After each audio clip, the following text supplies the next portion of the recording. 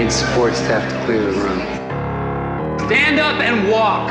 Now. Hello and welcome to The Watch. My name is Chris Ryan. I am an editor at TheRinger.com, and joining me on the other line, as always, it's Andy Greenwald. Happy Monday. I don't want people to think that the lack of a specialized introduction for Andy at all demonstrates any lack of commitment on my part to this podcast. I just find that I don't really have a lot of personal experiences anymore where I can draw from. Do you know what I mean? Do you want to just stop there? So I guess I could shout in German. That would be a dark reference, or we could just talk about, I could make obscure Lonesome Dove jokes, but that's about all we got. But today, Andy, I'm really excited because this is going to be a little bit of a grab bag pod. We thought we were having a guest today, but we're not. And those are always, it's like when you let the John Coltrane Quartet cook and just improv, that's where we're at today. That's right. I'm shocked. I thought that Jeremy Renner's house flipping business was slow this time of year due to COVID, but apparently something came up. He had a beautiful, beautiful Craftsman property in Hancock Park that he had to attend to. So it's just us today. I actually have a house question for you, just to start things off. So today I just recorded with Bill and Sean, the Rewatchables podcast. We talked about the movie The Conjuring. Where is your head out? I don't even know what that is. What do you guys, you don't know what The Conjuring is? No. But you're like Moana Part 2, the further adventures of the guy, but you don't know what the name a character from Moana, you coward. Moana. That's Good. one. You did it. You nailed it. But wait, what's The Conjuring? Is that a horror movie? Yeah, it's a horror franchise. It's spawned 8 movies. Oh, you don't know about that's this? That's why I don't know about it. No. Yeah, it's a horror movie franchise. And I was wondering, do you believe in haunted houses? No. I'm going to say no. When did you stop believing, or did you ever believe? No one has ever asked me that question before. So I've never been on the record. I've never had to confirm or deny. I had a very utilitarian... I feel like Chris Wallace right now. A very utilitarian, elastic answer. The kind of answer that could... Because I hadn't been, forced to commit. If I was staying... There was one time we were in kind of a weird B&B in Connecticut. And it was a little creaky. And so if that night had gone sideways, I could have been like, I knew it. I always knew it. And there would have been no audio record to suggest that I was contradicting myself. But now, hold on. Yeah, Kaylee, do we have the document that says what I feel about haunted houses? No, so I got nothing. Why? Where are you going with this? Well, I mean, there's a lot of red flags in The Conjuring where when you, these people, they buy a house in Rhode Island and it turns out that the former owner was a witch named Bathsheba who killed her own child, cursed the land for eternity, and then hung herself by a tree. That is was that in the Redfin listing? Because we made tons of Redfin jokes about this. But I watched all those movies this weekend again. I'd seen Conjuring 1 and 2 and 1 or 2 of the Annabelles. There's a bunch. There's 2 Conjurings. The third one's now coming next year. There's 2 at least Annabelles, and there's the Nun and the Curse of La Llorona. Llorona. You would know how to pronounce that because it is the name of a song in the Pixar film Coco. Right. Bring it back to the Moana conversation. Please go on. But yeah, so I'm familiar with the Conjuring expanded universe, but I had never really settled on whether or not I actually believed that houses could be haunted. I don't think I've ever experienced anything like that, but I just wanted to open it up with some general interest talk like that. Yeah, I mean, there's a couple ways to answer this. I could be convinced. I think I'm very credulous. I also think that while it's not necessarily haunted by ghosts, there is an element of living in Los Angeles, or maybe just living outside of New York, that I'm still adjusting to, which is the fact that while there are no longer the comforting sounds of late night revelers vomiting on the sidewalk outside of my bedroom window at 4 a.m, there is an entire animal kingdom. Shouts to TNT, shouts to Ellen Barkin, but that's not what I'm talking about, that exists out here. And I think that this is not just a coastal elite conversation, but I think that maybe this is something that Americans are more used to than I am. So for example, the other night, this is an LA thing. We have a backyard now. I never had a backyard in my life, not growing up, not in New York, but we have one out here. And we were having a socially distanced hang with another couple. We were 6 feet away, and we thought we were the only families present. But as it turned out, there was an entire family of raccoons that just like made a very aggressive parade across the yard. Like there was a papa raccoon, a mama, and then like 3 little raccoon babies just walking. And there's nothing to be done about that. The reason I bring this up, though... How many people at this gathering then pointed at the raccoons and made the nature is healing joke? Unfortunately, none. But I did tell my children about this, and they were very interested in, especially in the baby raccoons that were living in our yard. And the next night, I was out in the backyard with my older daughter because we had heard that there was a comet. Again, I don't know about this. I don't know from celestial bodies. What do you mean you heard? Like, comet Twitter? My wife said there was like something to look at in the sky. I was like, I don't know. It's part of being a parent. You got to pretend you care about this stuff. So I went out and my older daughter was pointing out something to me. And then I was like, oh, I think I see something. And then there was like a rustling in the underbush. And I don't want to put her on the spot, but my daughter force majeured me. What I want to communicate to you, Chris, is that within a second of a rustling, it was like a squirrel or maybe one of the raccoon children, I could feel the wind of her sprinting back into the house, and then she closed the door on me. Did she lock it? I think that was a height issue. I don't think she can reach it. Oh, so we won't know.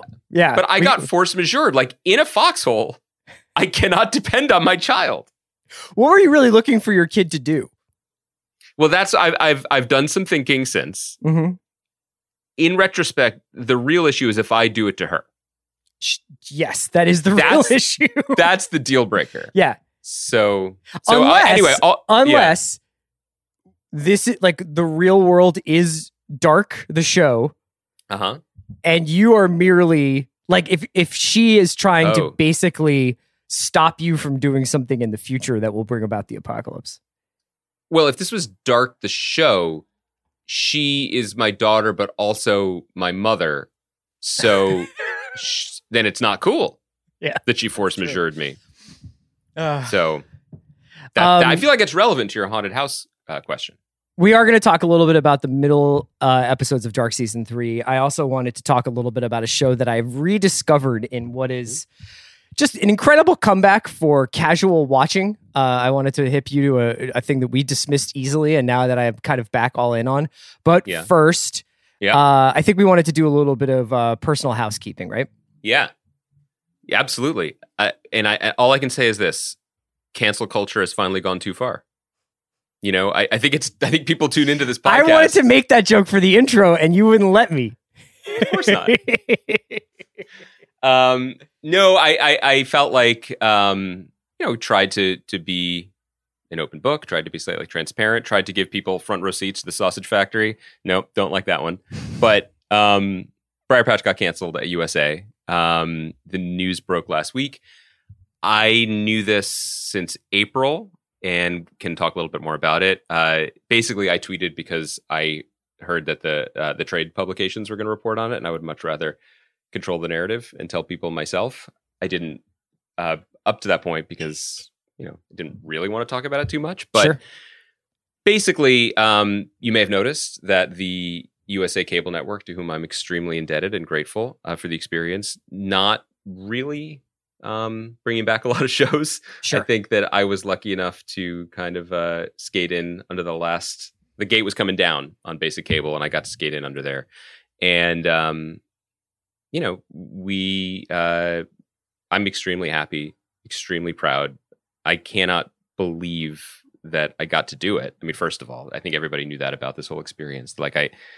It was a dream come true, and crazily the best kind of dream come true, where you actually get what you want, and it turns out you love it, and it's what you want to do and keep doing. And so incredibly luckily, I'm going to get a chance to keep doing it because I re-signed my deal with the studio at UCP. So I'm developing a whole bunch of other stuff that I want to talk to people about, and when I'm able to. But yeah, I mean, it's a bummer. But the thing that I wanted to be clear on, because there's a little bit of miscommunication out there from people who weren't paying attention, which are, many people who don't watch WWE Raw on Monday nights. Because a lot of the headlines, such as they were, like Rosario Dawson's show canceled. Rosario Dawson is an incredible person, a brilliant actor who I hope gets nominated for an Emmy for her role. She was the star and producer of season 1. She and most of the cast would not have been returning for season 2. We got to tell the whole story for her and her character. So again, like I'm honored because some of the best shows ever were one season wonders, like Terriers and Quarry. But I feel, again, really fortunate because we told our whole story. There was nothing left over for that season. So it's not totally accurate. The other inaccuracy was that, like, I'm glad I kind of tweeted it myself because Hollywood Reporter said something like about how the network, if they had been interested, would have heard a pitch for season 2. Au contraire, Hollywood Reporter, there was a pitch in December. People seemed pretty enthusiastic about it. I definitely was. The show was, as I think people know, an anthology, so we were going to tell a different story, but a similar type of story with a whole new cast, but with some surprises and some overlaps that we would have revealed over time. And would that have felt interconnected within the Ross Thomas verse, or that was something separate? Yes and no. Okay. Yes and no. There were elements that we were drawing from another Ross Thomas book, but the goal was to build something inspired by him and his tone and the type of stories he wanted to tell, but it was predominantly an original idea. Anyway, the last piece of this is it always could happen again. I mean, that's the other thing. When you say you're canceling an anthology show, it's like, well, we didn't have anyone under contract for season 2 anyway. Yeah, and so it's also not really like you guys were like all wrapped up in, a bunch of teenage actors who were going to be like 24, you know what I mean? Like it wasn't like Stranger Things or something where you got to like get this thing done while these people still look like children. Yeah, there was no Mikkel Nielsen situation. Which I thought was like, when I first pitched Briar Patch but kids, you seemed rightly skeptical, and this is why. Briar Patch Babies? Well, purely from a production standpoint, we would have been limited. But, now after this spring and I guess this fall, I could have served as on-set tutor as well. It's true. So, because really, I got into this to be a teacher. So anyway, which is to say that, like, I'm still, in business with the company, and there's a streaming service now called Peacock. So basically, if people keep watching the show on USA On Demand or buying it on Apple or Amazon, hopefully it'll get onto a streaming service at some point, and people keep watching it, and we can run it back. Or we can be like, I used to joke on set, maybe even when you were there, I was like, let's just do this weird thing and go out like legends. And, we're going out. I don't know if we're legends yet, but I regret nothing. It was the greatest experience of my life. And it's out there. That's the thing. Like, it's not really about how the thing is received. It's about the opportunity to have made it, and then it exists. And I can't believe that, especially considering the world that we're in now where things aren't even getting made. I wanted to ask you one follow-up question. And you don't have to do this if you don't want to, but part of the interesting thing about talking to you about this entire process over the last 18 months or so, or almost 2 years now, has been how many pinch yourself moments you've had to have, like where it's been, I can't believe this, I can't believe I finished this script, much less this script has generated interest. And I can't believe these actors are going to be saying these words. And I can't believe I'm going to New Mexico for an extended period of time to bring this world to life. Was there an element of it in the cancellation too? Is there an element of like, oh, this is how, like, I'm getting the phone call kind of thing?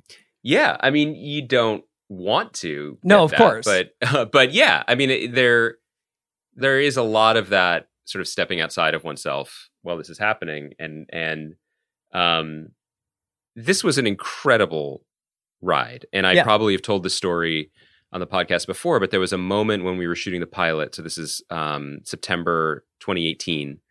We were in the hotel hallway that we later rebuilt as a set, and Brian Garrity, one of our great actors, pulled me aside and was like, Rosario, well, he has a Philly accent, so he said, Rosario and I were just talking, and we wanted you to know it's not always like this, in the sense that everyone was getting along and everyone seemed like aligned creatively. And I, am old enough and have talked about the business and have known people in the business long enough to know that it is rarely like that. And I got it to be like that for 2+ years, with people getting along and, being able to like work with great, smart, brilliant, kind people, and have all my crazy ideas and song choices and stuff get into the show, and have a studio and network that were aligned with it.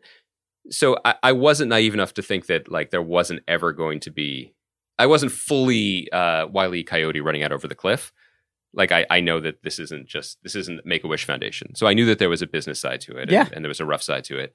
You don't want to get that phone call, but everyone was very nice, and the thing for me, I just want to keep doing it. And so my main sadness and disappointment came from the fact that, like, I have this great team of, our costumer and our DP, and, even the medic from set was writing me, and I feel like I let them down to a degree, but I don't feel like anybody has any reason to hang their head, and we, just keep running at it and try it again.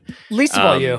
And also, I mean, like, I think that the thing that you've always said, and I think anybody who's spent any time with the show can see, is that you guys made the show that you wanted to make, and it was very unique, and it was very offbeat, and it was of the shows that I think you grew up and learned to love over the course of your life.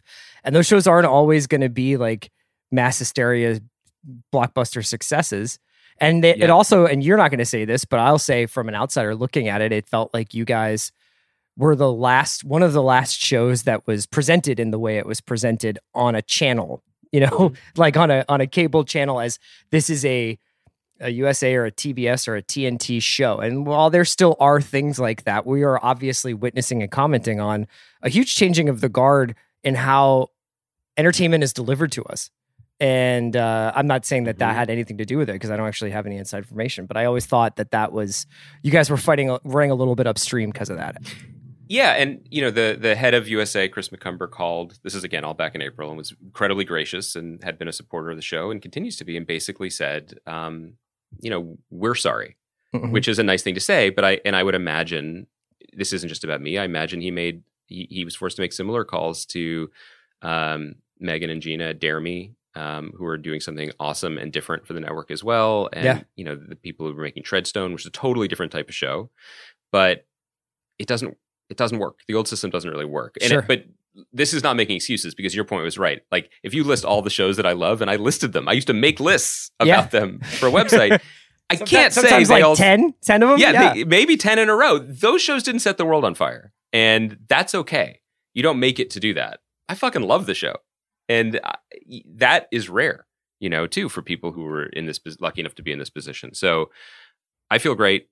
My only goal is to get these brilliant, talented people back to work, or getting to work with me before someone else steals them. Because the bigger issue, and this is something we talked about last week, is just crews are in a tough spot right now. There aren't any good choices. There aren't that many bright spots on the horizon. So, that's what getting this back, that not just me, but getting the industry back on the feet is for. Yeah. I mean, we saw today the news that Tenet has been taken off of the schedule for movie releases. We saw, I mean, apropos of what we were talking about earlier, Conjuring 3 has been moved from, I believe, this fall to next summer. There's a 3? So you have so much time to get caught up on The Nun. But yeah, like, I think that I was commenting to you earlier because you said to me, you were like, oh, did you see this Game of Thrones news? So Entertainment Weekly has a newser up today that is, if I had to read the tea leaves, feels like the first drop in what will be a steady steady news drop of information about Dance of Dragons, or this Game of Thrones prequel that HBO is working on. And this is probably happening because, I mean, this is Comic-Con week, right? So this was the week that a lot of it's the virtual, and they're doing a lot of virtual stuff like that. So while they don't have any actual casting news, they do have a bunch of the characters that will need to be filled if everything that they're hearing goes. It is Dance of Dragons, correct?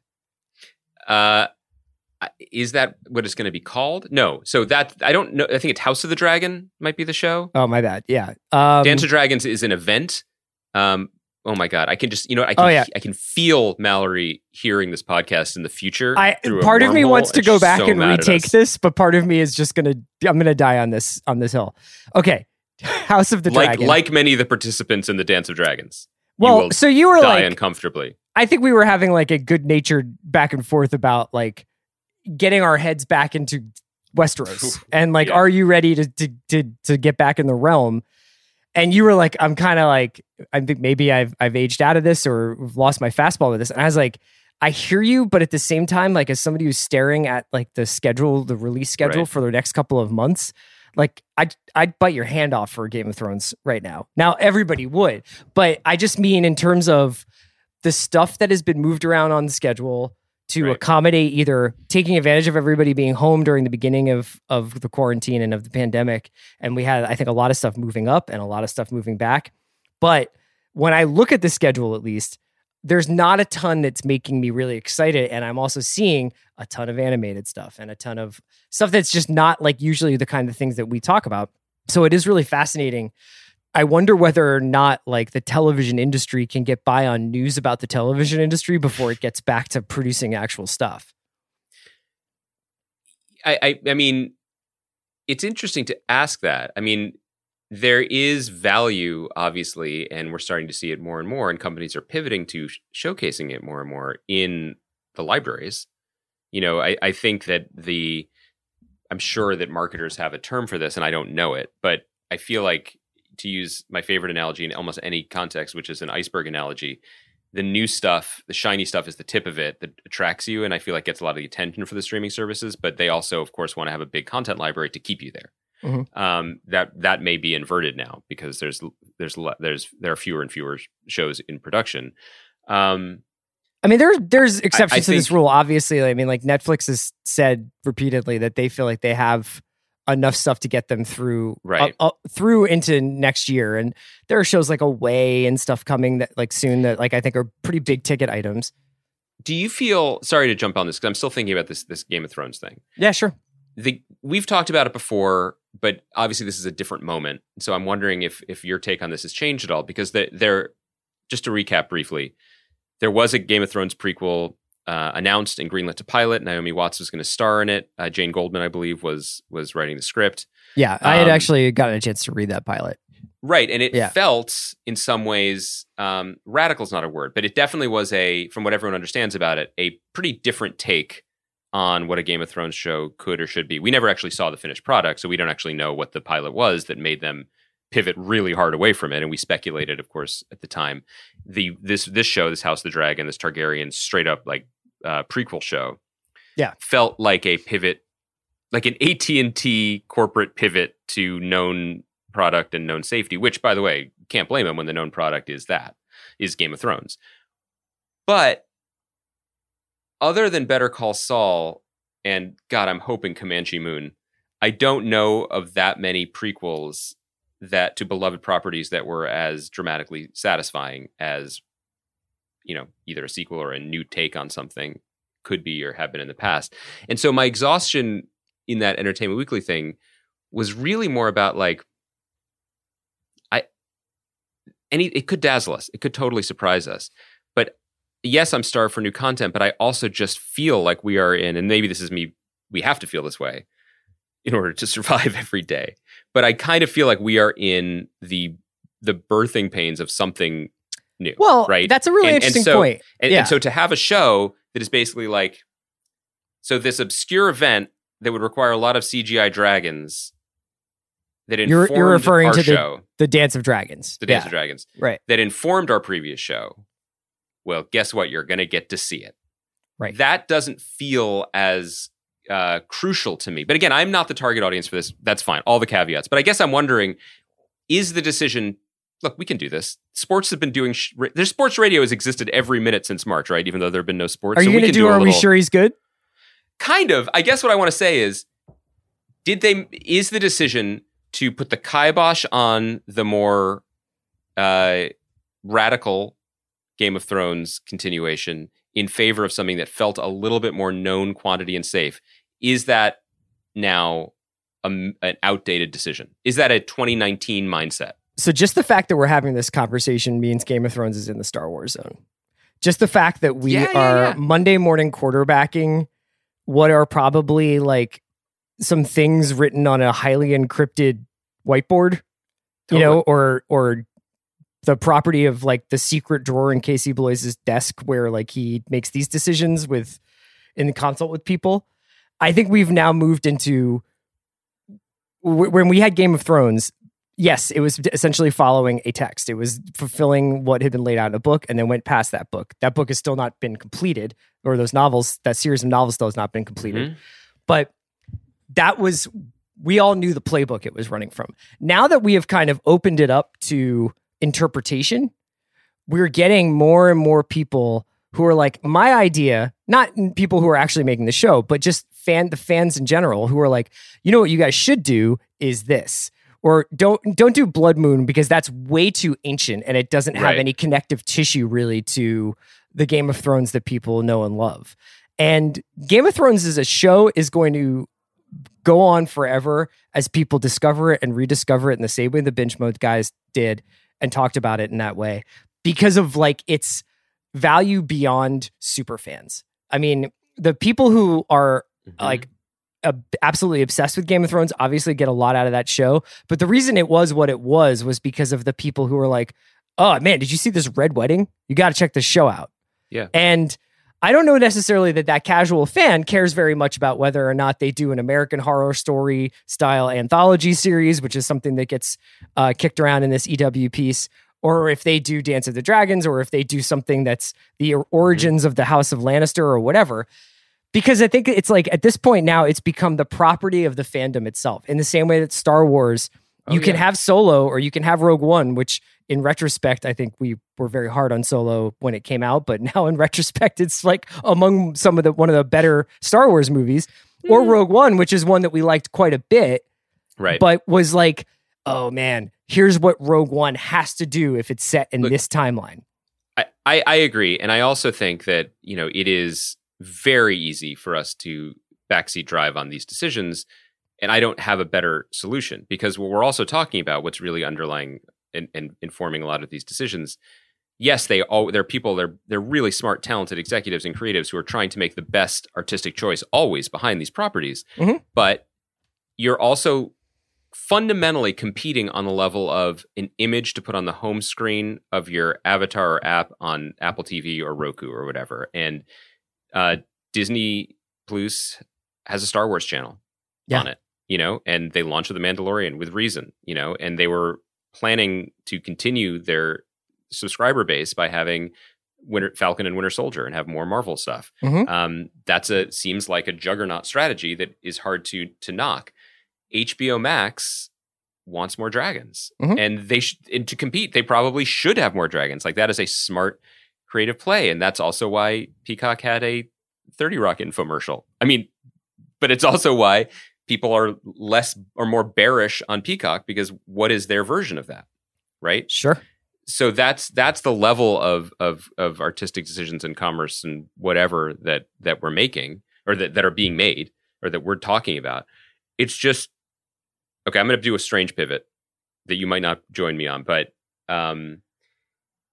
so much of these, you can't really backseat drive decisions when you're on this level of like shareholder interest and the sheer amount of money. And they're also pot committed. Like these streaming services have launched. These are the media futures of these massive companies.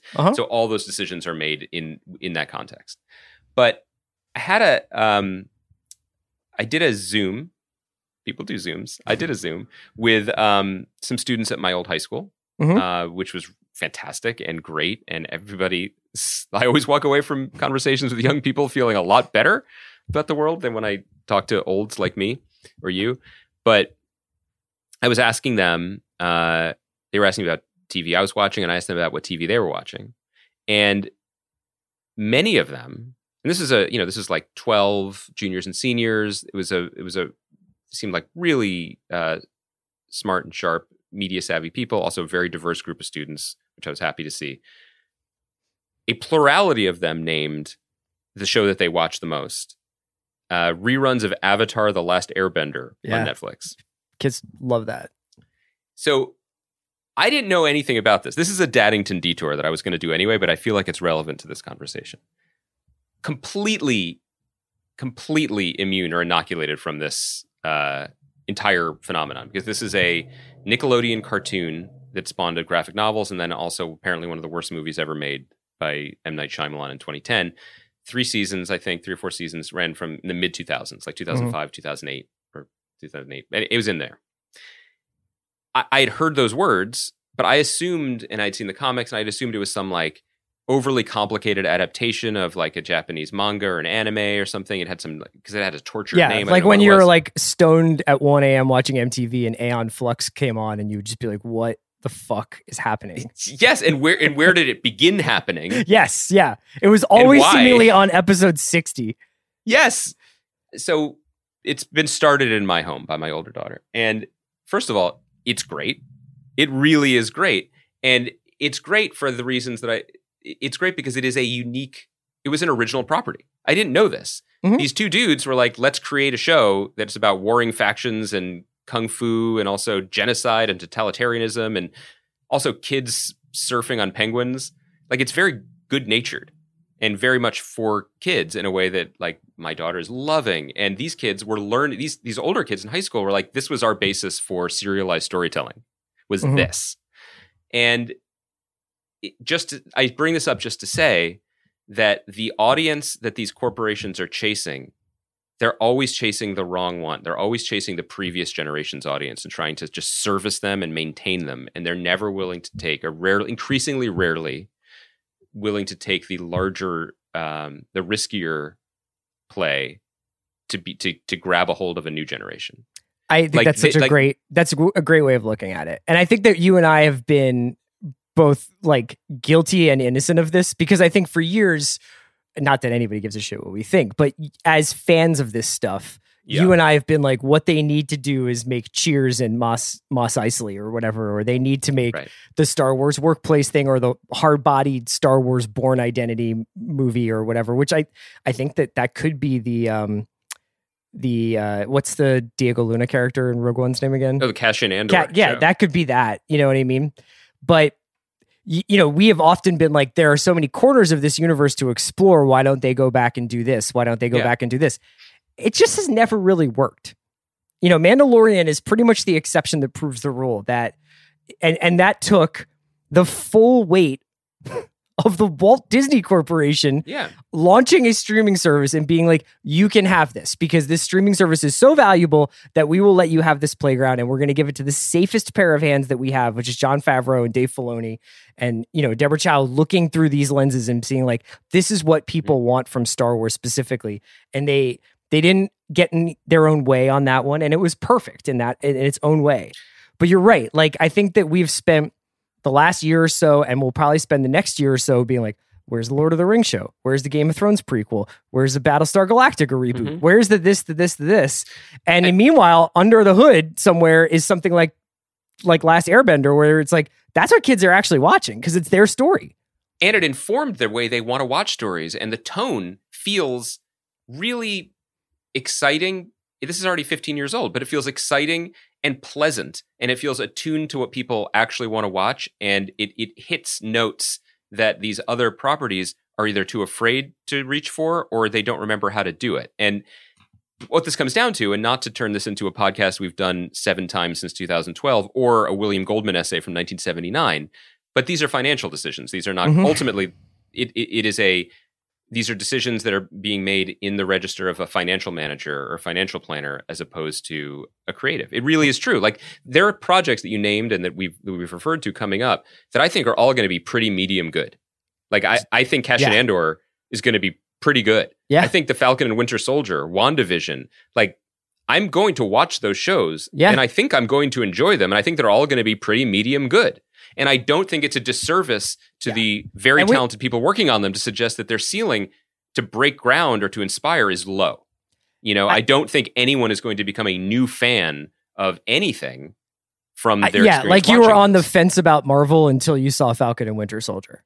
Right. It's just going to be like, here's the thing you like in a different size box and enjoy it. And I'll say, thank you, I will enjoy it. But all of these properties, the arc of them, as we've said many times, is to become ultimately about themselves. Mm-hmm. And so it was my review of Star Trek Picard, which instead of being like a new vision of what Star Trek means, is about Data's daughter and Jean-Luc Picard captaining a ship again. And then what else is coming from CBS All Access? Below Deck, right? Below Deck, like a kind of Works Blue comedy about the people who are below the decks on these ships, which is, again, a show made about Star Trek for fans of pre-existing Star Trek. Sure.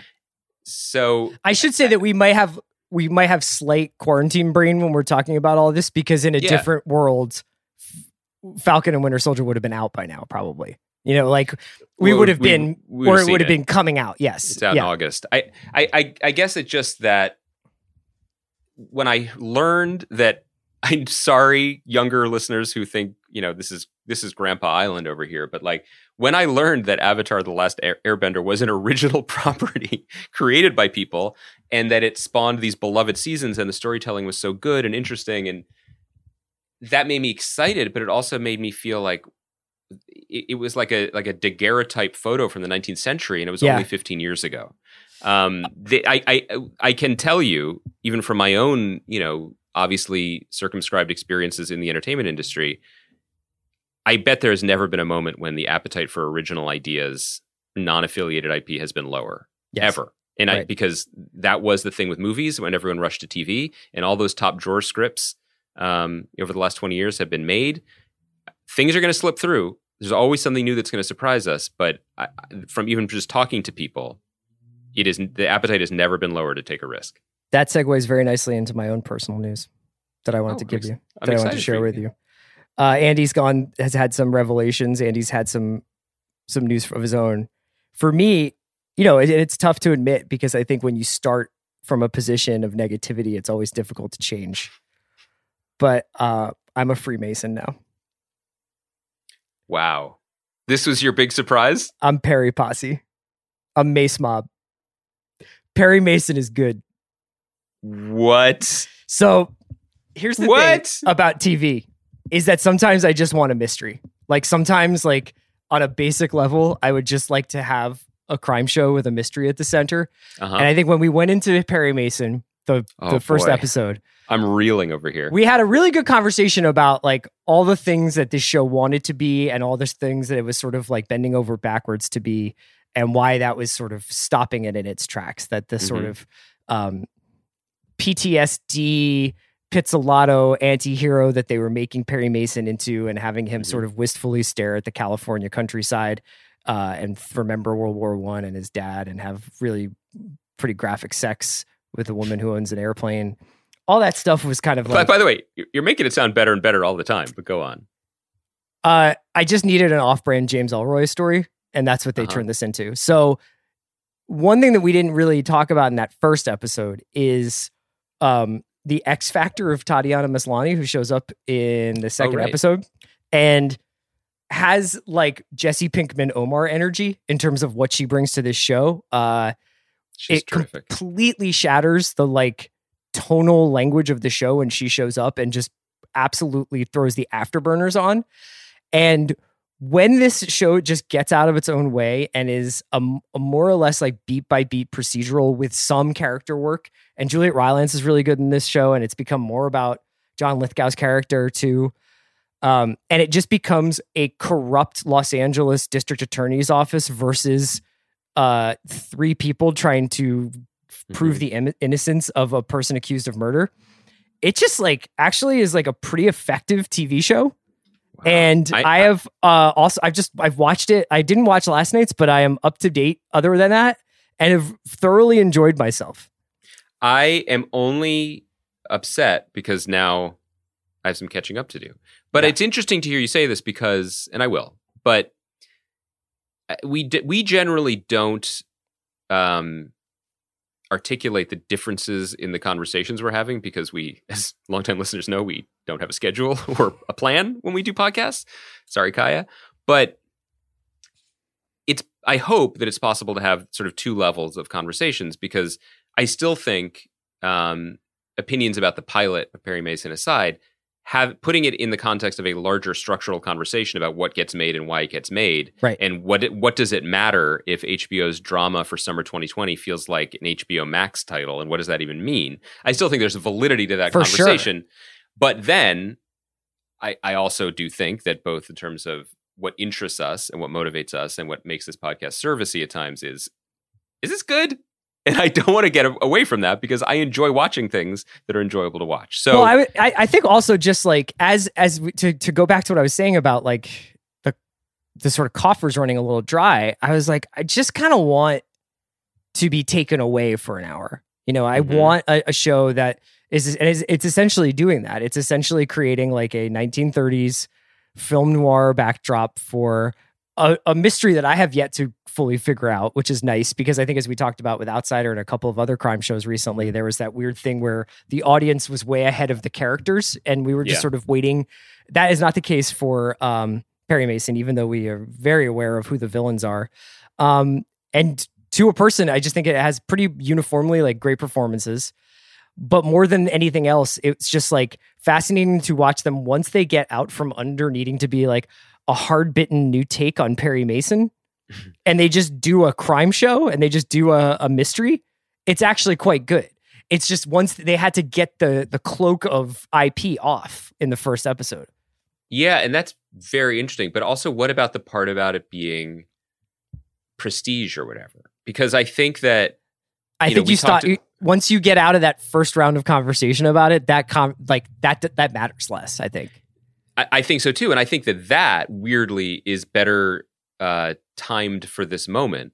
The chatter, if there has been some, about Peacock, and we suggested we touched on this a little bit last week, but just for whatever small sample size Twitter is, when people are talking about Peacock, if they are talking about its price point, which is free, which is what TV used to be, and they are talking about the channels where it's just showing TV. Yeah. That's what people are talking about.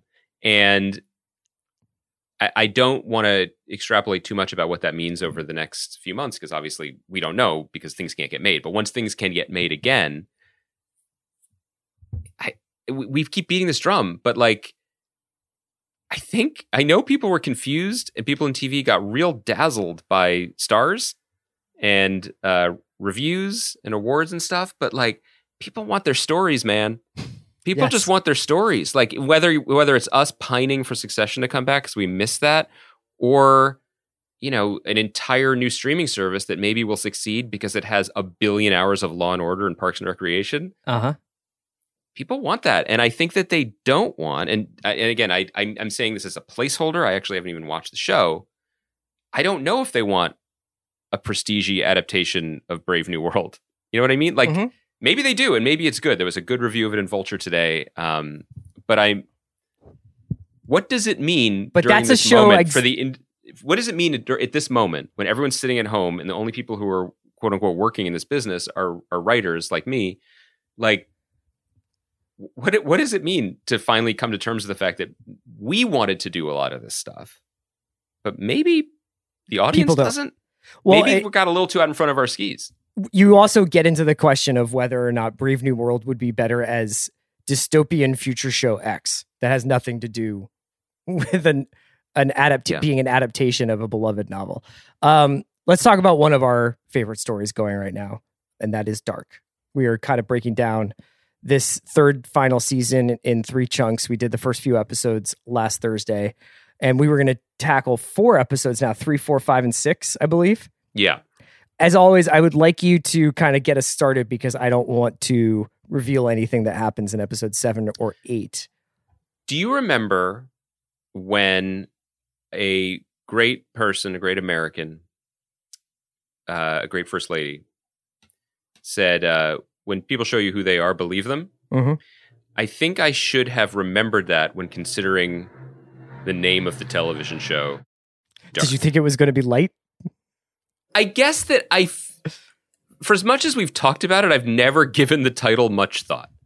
I guess it seemed like a cool enough title that could be, I think it's a word in English that works in a lot of languages and translates, and it goes with a visual palette, and probably and beats the other alternate titles for the show, like Holen, which is how you say cave in German, or Antfucker, which I think is just what everyone is on the show, or That's So Winden. That's So Winden is good. I like that. Is alles okay? And the answer is 9. This, I guess they felt like there was a bar they had to reach to earn the title here in season 3, because this has never been a laugh riot. In fact, I've never laughed once watching the show, but this one, this last run of episodes may have pushed me, because we love talking about the show. We love covering it. And I had suggested when we got into season 3 that maybe we would come up with some like fun little bits to do. And you asked me if I had any bits. And so the only one I could come up with. Best time a parent accidentally kills their kid. No, best time a parent just straight up murders their kid. And so for me, I have Katerina's mom clubbing her adult daughter to death with a rock slightly ahead of Jonas opening up a time wormhole over his pregnant forever girlfriend who is bearing his, I believe, hair-lipped future time killer baby. He is the Antichrist.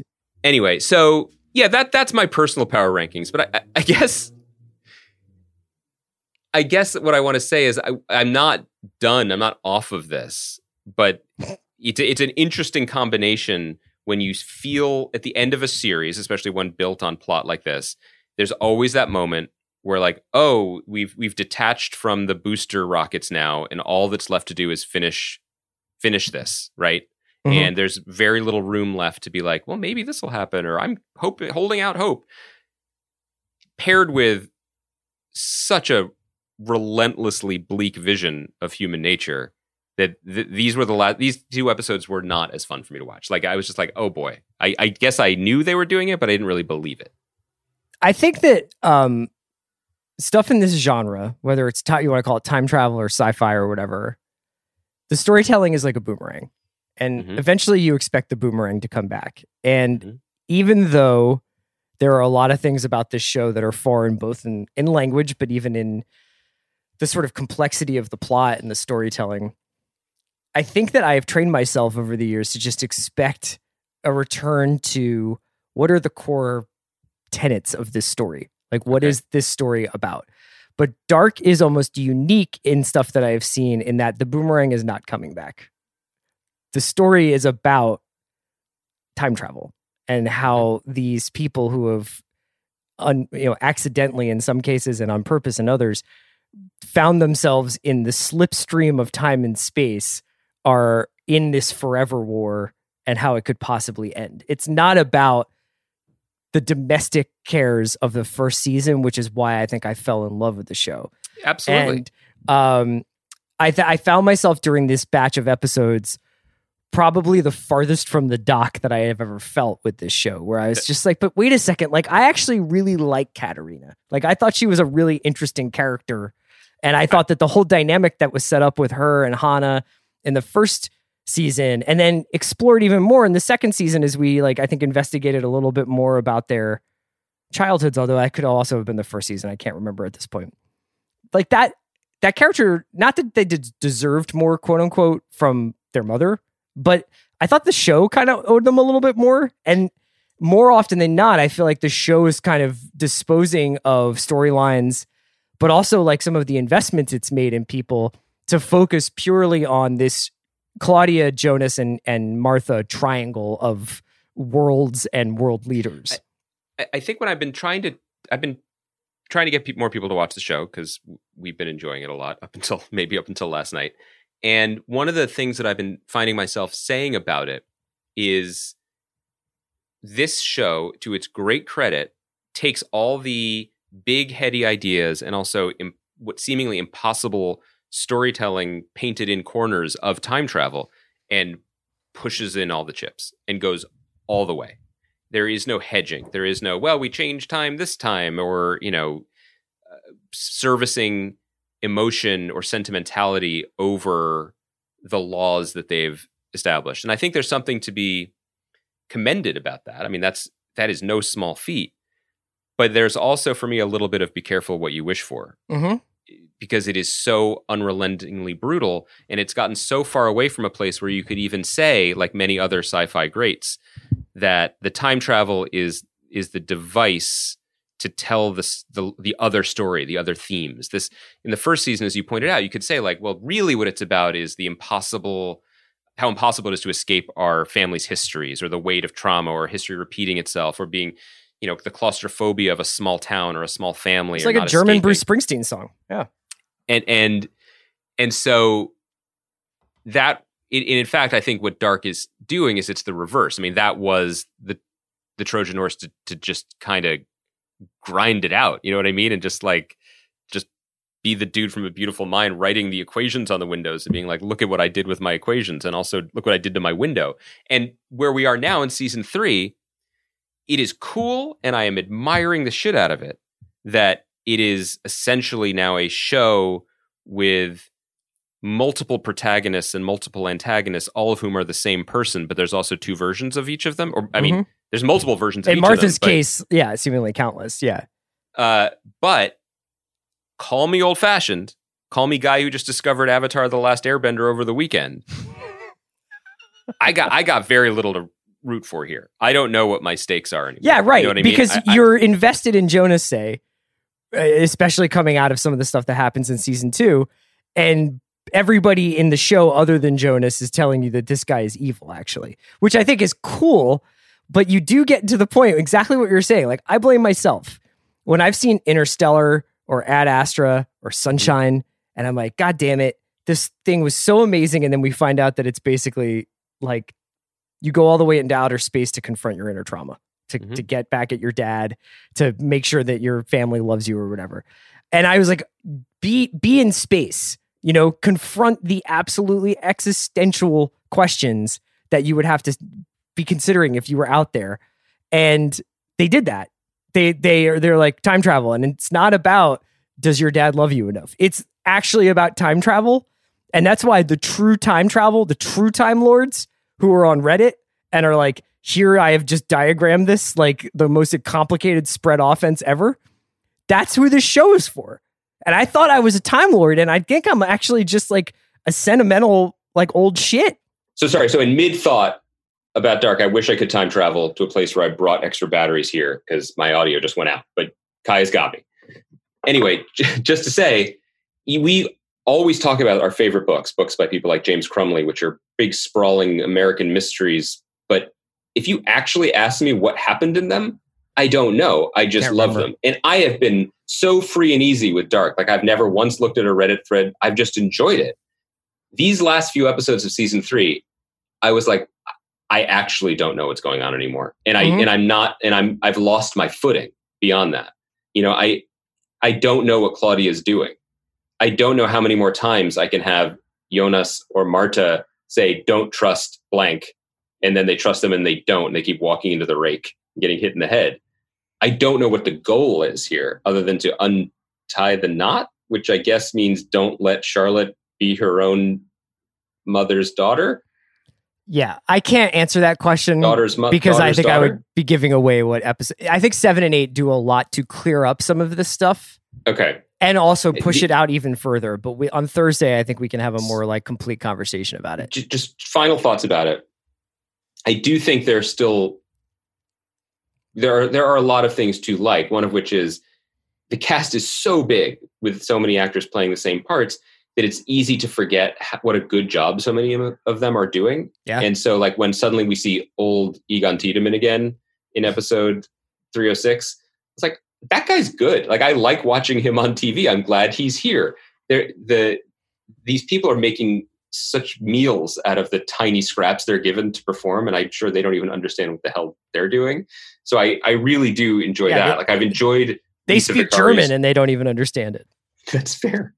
Lisa Vicari's transformation into multiple Time Lords this season is very cool. Did you just shout out the actress who plays Claudia? No, she plays Marta. Marta, okay. I think she's great, but I gotta say, don't get German IMDb on me now because that's not fair. There are moments this season when I start to think that maybe they were doing it. Like, do you remember there was a book by a French writer named Georges Perec called Avoid? And the goal I don't of the remember book, that French book by Georges Perec. But here's why. There are no E's in the book. It was his challenge. He wrote an entire book without the letter E. And I was reminded of that when I felt like, could they reduce this hyper complicated show to just maybe 10 repeated lines of dialogue? Because if I hear one more motherfucker saying, in meine Welt and in du Welt, like, I get it. Your world and my world, I get it, man. Yeah, the end is the beginning is the end. That's why I was like, when I was watching it, I was just kind of like, man, I don't even need to know German. We can wrap it up there. We'll save our final thoughts on Dark for Thursday. We'll also probably talk about I Made a Story. And I do think we will have our guest who was supposed to be here today for our Thursday show. So a packed Thursday show. Greenwald, thank you for this winding but rewarding conversation. Always a pleasure. Great job, Bransky's. We did it. We're going to get through another week. Talk to you Thursday.